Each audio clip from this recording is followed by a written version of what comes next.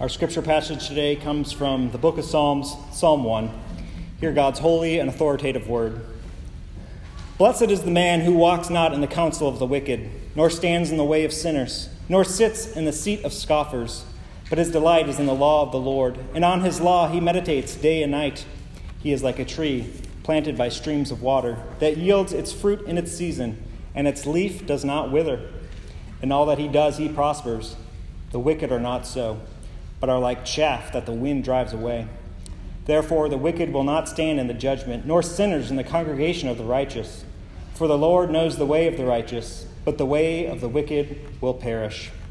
The grass withers and the flower fades. Amen. You may be seated.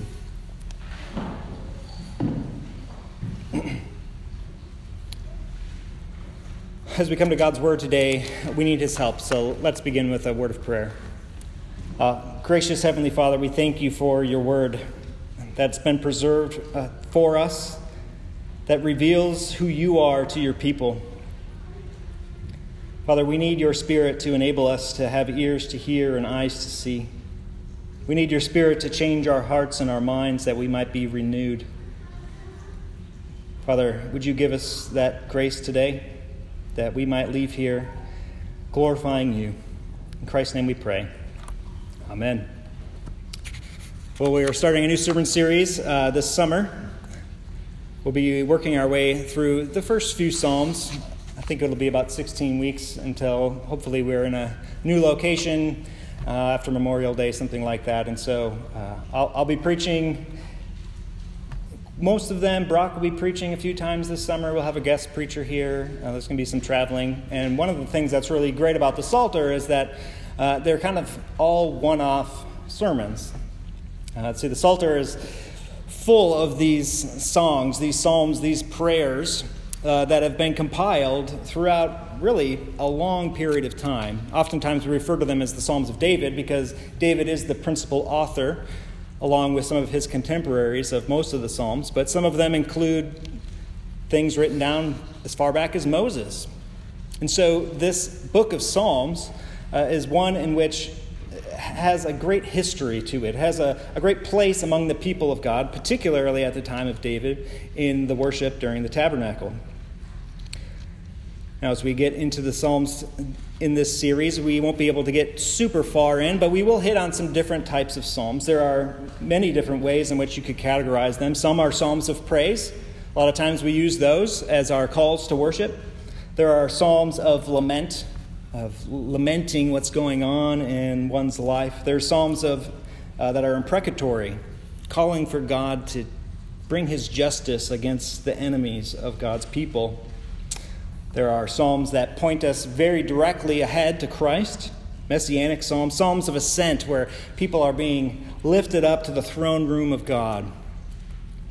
Psalms that take on kind of a wisdom language to it. I think Psalm 1 really has the sound of maybe more of a proverb. Psalms of trust in God's provision and sovereign rule. All of these different classifications remind us that all of God's word, and particularly the Psalms, covers the full breadth of human experience. That there's nothing we experience in our lives that the people of God haven't experienced before, that God isn't unfamiliar with. And so as we come to the Psalter today, I'm excited. Psalm 1 is a great beginning, and it wasn't necessarily the first psalm written, but when the Psalter was compiled, they put Psalm 1 there for a reason. It really opens up for us as an introduction to the Psalms. It is tied into Psalm 2. Maybe we'll get to that next week. Brock will be preaching. But as we open up our series today, one thing that we'll notice in wisdom literature in particular, and this psalm, is that it's very cut and dry. It's very black and white. It's very clear what the psalmist wants us to hear. We live in a time in which we like to muddy the waters. Everything's a little gray. There's always a nuance to be had. Indeed, we want to be people who are well thought out and nuanced. But today's psalm describes for us two types of people. two ways of living. One way to be blessed. We begin our psalm in verse 1, and it begins to show us this great contrast. Blessed is the man who walks not in the counsel of the wicked, nor stands in the way of sinners, nor sits in the seat of scoffers. Now we see the word blessed. Maybe we just went to Hobby Lobby yesterday and bought like a hand-painted piece of shiplap that says blessed on it. That's not necessarily what the psalmist is trying to communicate to us. It's not that all of the circumstances of somebody's life, this man here, this person here, it's not that his life is fully prosperous, that he is without pain. Another way in which people translate the word blessed is happiness, which doesn't do a lot of great things for us in our English language. Perhaps for us it might be helpful to think of it as those who have found true fulfillment, who have real life, who have God's blessing, who have found the truth, who are truly blessed. The truly blessed man is like this. Jesus, of course, takes this imagery of a blessed man, and he uses it in his Sermon on the Mount. The Beatitudes, Matthew chapter 5, we'll just read it because it helps us think about this imagery of what the blessed man is like. Jesus opened up his mouth and said, "The blessed are the poor in spirit, for theirs is the kingdom of heaven. Blessed are those who mourn, for they shall be comforted. Blessed are the meek, for they shall inherit the earth. Blessed are those who hunger and thirst for righteousness, for they shall be satisfied. Blessed are the merciful, for they shall receive mercy. Blessed are the pure in heart, for they shall see God. Blessed are the peacemakers, for they shall be called sons of God. Blessed are those who are persecuted for righteousness' sake, for theirs is the kingdom of heaven. Blessed are you when others revile you and persecute you and utter all kinds of evil against you falsely on my account. Rejoice and be glad, for your reward is great in heaven, for so they persecuted the prophets who were before you." We see in the words of Jesus and the words of the psalmist here, the blessed man has not yet arrived. He is one who is trusting in the Lord, who is dependent on him to act, the one who will provide for him comfort and an inheritance and that which will satisfy his thirst and his hunger, that mercy that he longs for, the righteousness that he needs. The blessed man is dependent on God to provide for him. The blessed man has received from God what he can't muster up on his own. But our first verse here really gives us an outline of the ways in which a blessed man works. And kind of an apologetic or alliteration, a way in which a point is being made here, not an alliteration, but a way in which an argument is being made is to give the negative and then also the positive. So there's no ambiguity about what the blessed man is really like. So we're told first what he's not like. He does not walk in the counsel of the wicked. He does not stand in the way of sinners, and he does not sit in the seat of scoffers. So first, he is not walking in the counsel of the wicked. This is a way in which the psalmist wants to say the blessed man, the truly blessed man, he has not bought into the beliefs of this wicked and perverse world. The counsel of the wicked, the advice of the world.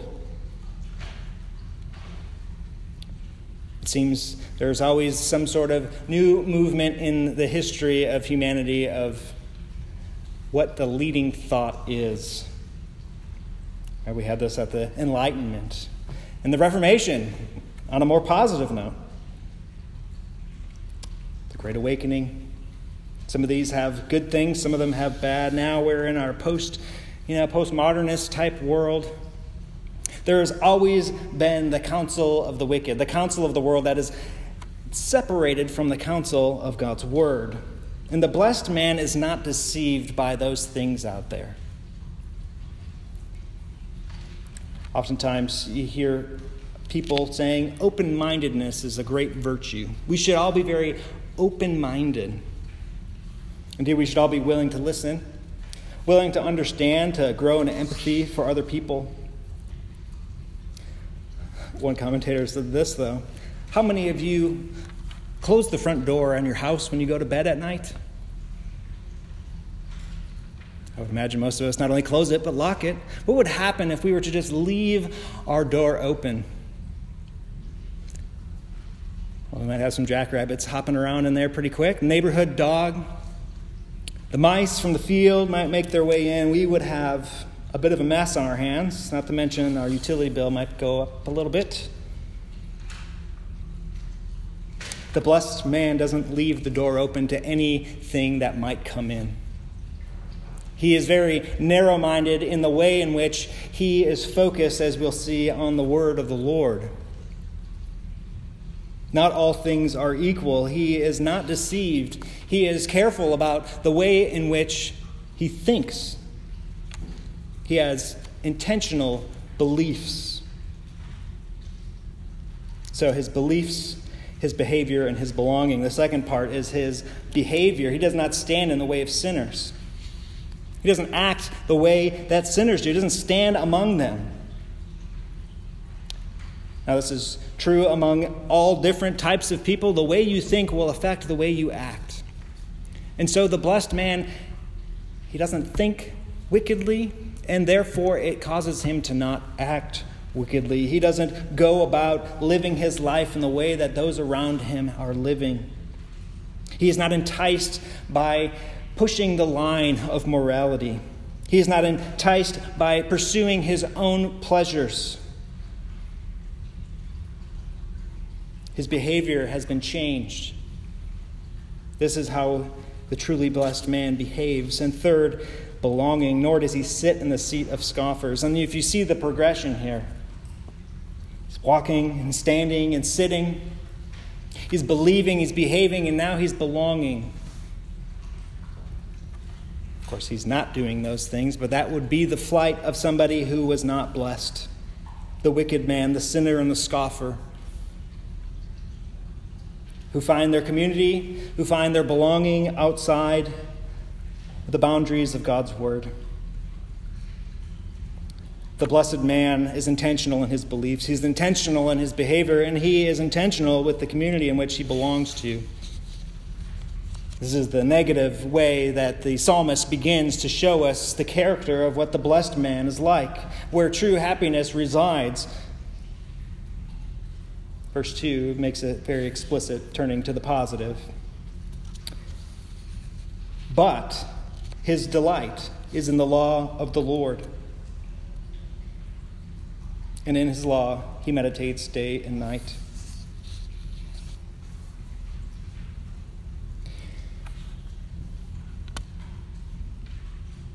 The contrast couldn't be more stark. Walking among the beliefs of the ungodly, standing in the way, behaving as the sinner, sitting in the seat of the scoffer. No, the blessed man delights in the law of the Lord. Now, the law of the Lord isn't just the Ten Commandments, it's the word Torah. It's referring here to all of the written word of God. Not only does he hold to it, he delights in it. His heart has been changed in a way in which it is a joy to read, to hear, to live the law of the Lord. Not only that, not only does he like it, not only does he like Bible study, not only is it interesting to him, but he meditates on it day and night. Day and night just meaning continually. There's not a moment of his life where he's not meditating on the word of the Lord. That's what I mentioned earlier in our confession of faith. Psalm 23. We know it well, but we probably don't meditate on it all that often. But there's a reason why it's so comforting to those who maybe are at the end of their lives as a minister comes and prays for them and recites Psalm 23 to them. Because you begin to meditate on the imagery. The Lord is my shepherd. What does it mean, right? To ponder, to meditate, to let those things dig deep into our hearts and to transform not only what we believe, but how we behave and where we find our belonging. The blessed man has a heart that delights in God's word. Where does this delight come from? Verse 3. He's like a tree planted by streams of water that yields its fruit in its season, and its leaf does not wither. In all that he does, he prospers. This is the central image of Psalm 1. We printed coloring sheets. It's just a tree. Can you imagine how thriving a tree would be on the side of a bank of a river? And not only that, it is plural, streams of water. We planted a little tree, a little maple tree in our backyard. It's like that thick right now. If we don't water it every day, the leaves begin to wilt and turn brown. And so now I pay my kids $0.25 to go dump buckets of water on it. Because it needs nourishment. It needs life in the water that is provided to it. The scorching sun of spring and summer would otherwise put it to death. But a tree that is rooted by streams of water, the roots that go down into a never-ending flow of water.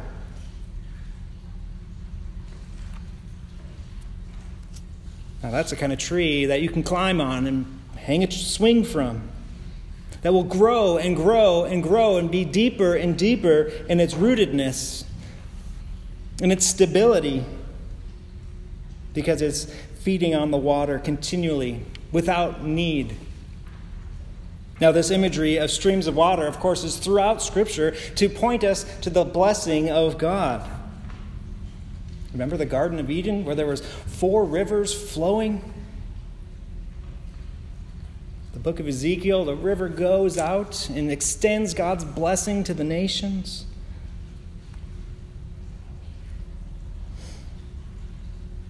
Jesus being the true living water.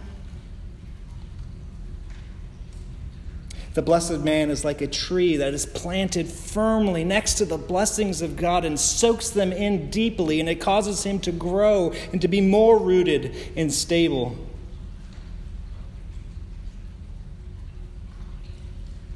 Bears fruit. It's not stagnant. It doesn't just get enough water for the day. It overflows in fruit each season. And here we have the contrast with the wicked. Verse 4, the wicked are not so, but they're like chaff that the wind drives away. So we're not too familiar with chaff, probably, in our current modern time. Most of us haven't been taking kernels of wheat and beating them and getting the chaff off of them. It's just that outside light coating. And then back in the ancient world, they would throw up the grain and the chaff would be blown away in the wind as it separated from the good seed. This is how rooted the wicked man is.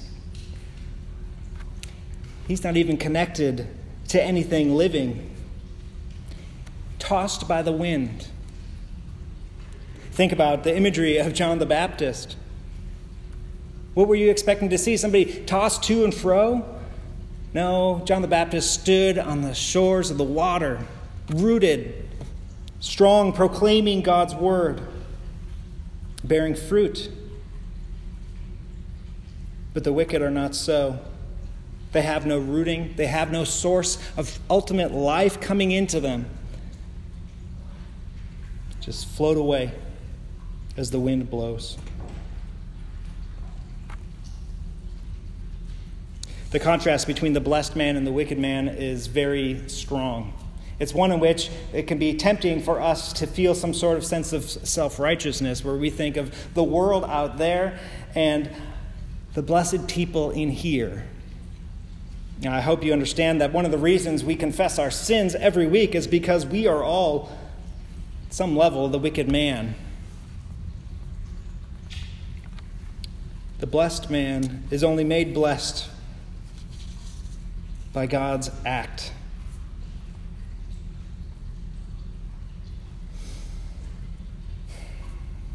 We have this concluding statement, therefore. Now remember, every time you see the word therefore in the Bible, you have to ask the question, what is the therefore?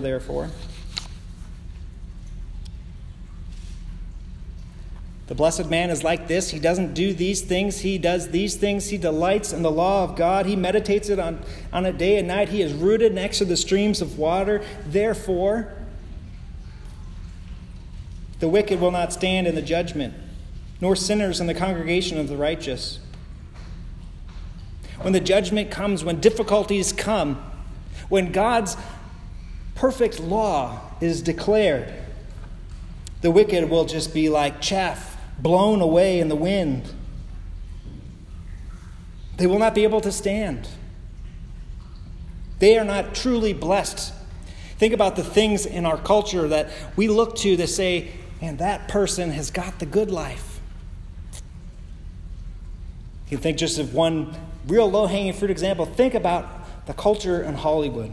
How many times we've watched episodes of people's tours of the ridiculously large houses, and we get the updates about this actress is now dating this guy, and they got this new Bugatti Veyron car that can go 300 miles an hour. And we think, wow, that's such a great life. I wish I could have some of that. That is not the blessed life. Because if you look deeper into those people's lives, they wouldn't say it was very blessed either.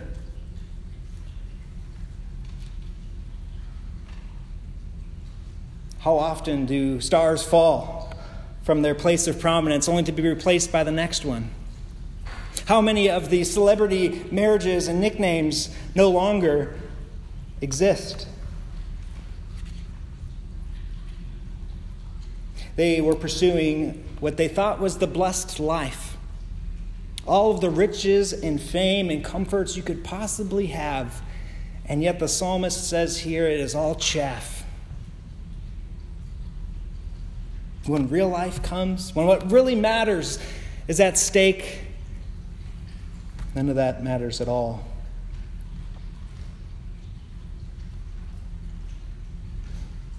We have this great contrast that's not merely in our lived experience. It's not merely about those who are wealthy and have done well for themselves or have found some fame versus those who are just ordinary or lowly. But ultimately, this blessed man, he has life that brings him to a destination. It is a very poignant place here at the end of our psalm that the wicked will not be able to stand in judgment, which means they will be consumed. And they will not be able to stand in the congregation of the righteous. Notice some of the allusion to the first verse. They're not going to be welcomed in to the new heavens and the new earth to stand among the people of God, to be welcomed into his presence. For the Lord knows the way of the righteous, but the wicked will perish. And it's this stark warning. This is an apologetic psalm of gospel proclamation. That for us, who when we look at the blessed man, maybe we can identify with him a little bit. I don't know about you, but my Bible times are not always a delight. I don't always want to do it. In fact, it has to become a discipline. That's why we call spiritual disciplines, because they're hard for us, because in our hearts, because of sin and self-righteousness, we don't want to do it. We don't want to meditate day and night. We want to think about ourselves and other things. We don't like being planted in one place to receive the water from the stream. We like to keep our options open. And so this psalm is a pointed psalm particularly to the people of God. Right? David's not singing this psalm as he marches off into the pagan nations, but it is one in which it is calling all of God's people, all of the world ultimately, to ask the question, where do we find our true happiness, our blessedness? What does it mean to be truly blessed?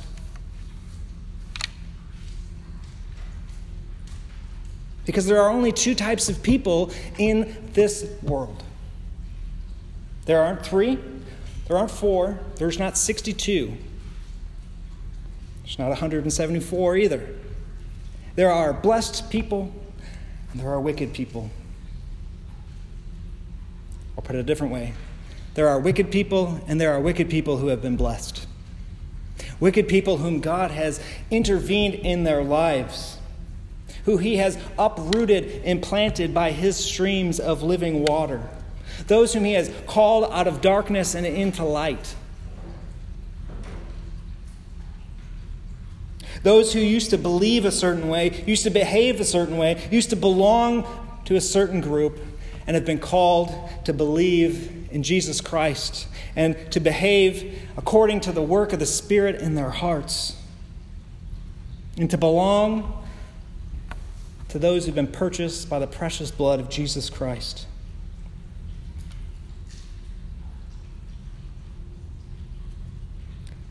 And it is a miracle.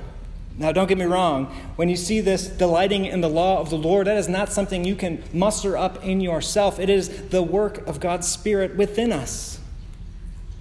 Remember the promise from Ezekiel that he would take our stone of heart and give us a heart of flesh and put his spirit, new spirit within us, that we may delight in his word and walk in his ways. This is the work of God in the blessed man's life. Indeed, he may fall into fortune. He may live a poor, meager life. But he is truly blessed. He is truly rooted next to the source of life himself. He is not looking for something better, the next great idea. He is not looking to push the bounds of what it means to be acceptable. He is not looking to belong, insecure in his own identity, because he has been given an identity that he doesn't even deserve. It would be a great error to read this type of passage, this type of psalm, these types of contrasts and think, I'm the blessed man and everybody else is stupid. But that's often the posture in which the world views the church. And unfortunately, it's the posture that the church has often taken against the world. I've decided not to believe those stupid thoughts and not act like those stupid people. No. It is God who must do this work within us. And it ought to bring true humility to us. Because without God's act, without his Holy Spirit changing our hearts, we are like the wicked man. Left to our own hearts, our own desires, our own proclivities towards sin, it will just be a gradual step away, a gradual uprooting of the tree from the river, a gradual open door to let anything in. But the blessed man has been redeemed. The blessed man has been bought with a price. The blessed man belongs to Christ. The blessed man's mind is being renewed. His will is being renewed. His family has changed. I don't know what beliefs you are prone to want to accept, ways in which you might be embarrassed about the Word of God. There's going to be lots of them in the days ahead, I'm sure. And there always has been throughout time. It'd be foolish to believe that. Isn't that what grandmas believe? You don't actually believe what the Bible says, do you? I can't imagine the things that people said to the Israelites who worshiped in this tent and sang this song. Powerful, mighty nations mocking them, sitting in the seat of scoffers. There will always be a temptation in our lives, just as there would be in this time, to want to stray from what God's word has to say. And our psalm today reminds us that that is not the way of true blessing. It may give us some sort of material benefit. It may give us a door to influence. It may let us into situations and relationships we might not otherwise be able to partake in. But the blessed man knows it's a trap, that there is no true happiness to be found there. And the same in our behavior, that perhaps the most predominant thing in our culture right now is that everything is good in moderation. It's just not true. There are some things that are not good in any form, in any amount. And so when we are prone to want to go into behaviors that we think will give us happiness, to pursue things that give us this false sense of that's where I can find joy, the psalm here reminds us that that is a trap as well. That it might even be harder to live like the blessed man. It might be hard to live like those Christians in Nigeria who saw their loved ones slaughtered. Man, it would be much better to just convert to Islam and begin to behave like you belong to them. But they understood what it means to be truly blessed. They don't have to believe those things. They don't have to act like those people. They belong to Christ. This is what the psalmist is calling us to resist those urges in our hearts. As Paul puts it, to put to death that which is earthly in us.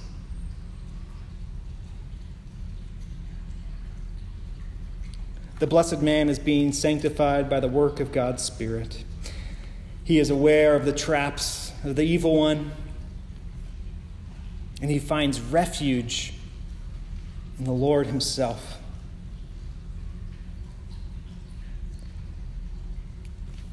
May we be those people who seek continually to be the blessed man, to be those who are identified as the poor in spirit, who mourn over the sinfulness in our world, who are meek and humble, knowing that we are just recipients of grace and we know that God's love abounds. May we hunger and thirst for a righteousness that's not our own, rather than building our own case to be deemed right. May we be merciful, pure in heart, peacemakers. This is the blessed life. This is what has been provided for us by God himself. As the Psalms were written so long before Christ ever came, they point ahead, each one, to the ultimate fulfillment. It is Jesus Christ who is the blessed man, is he not? When tempted to believe different things or to behave a certain way, what did he do? He spoke God's word to Satan in the wilderness, to those self-righteous Pharisees and religious leaders of the day. He delighted in doing God's will. Of course, we can never live up to Jesus' example, but it is by being found in him, by believing in him, by being seated at his table, that we can be identified as the blessed man, that we can have hope that we aren't yet done.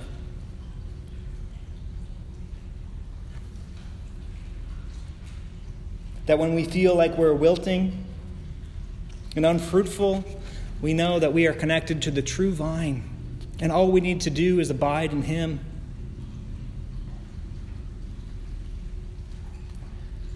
And out of our hearts will flow rivers of living water.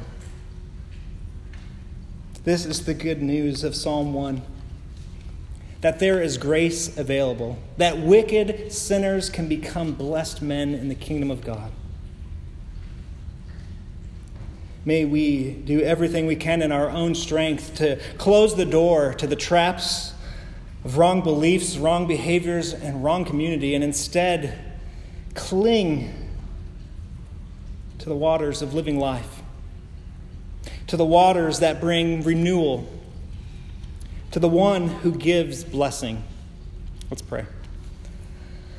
Father, we thank you that Jesus Christ has blessed us with unimaginable blessings, that he himself fulfills the requirements of the blessed man on our behalf, and that you are at work transforming us by the power of your Spirit. Lord, may we stay the course. May you keep us in your hand, that we would not be cast away into the wind like chaff and ultimately fall in the judgment and perish. Father, we thank you that you show grace to sinners. Help us to extend that grace to those around us, that we all might delight in your word and meditate on your glories. It's in Christ's name we pray. Amen.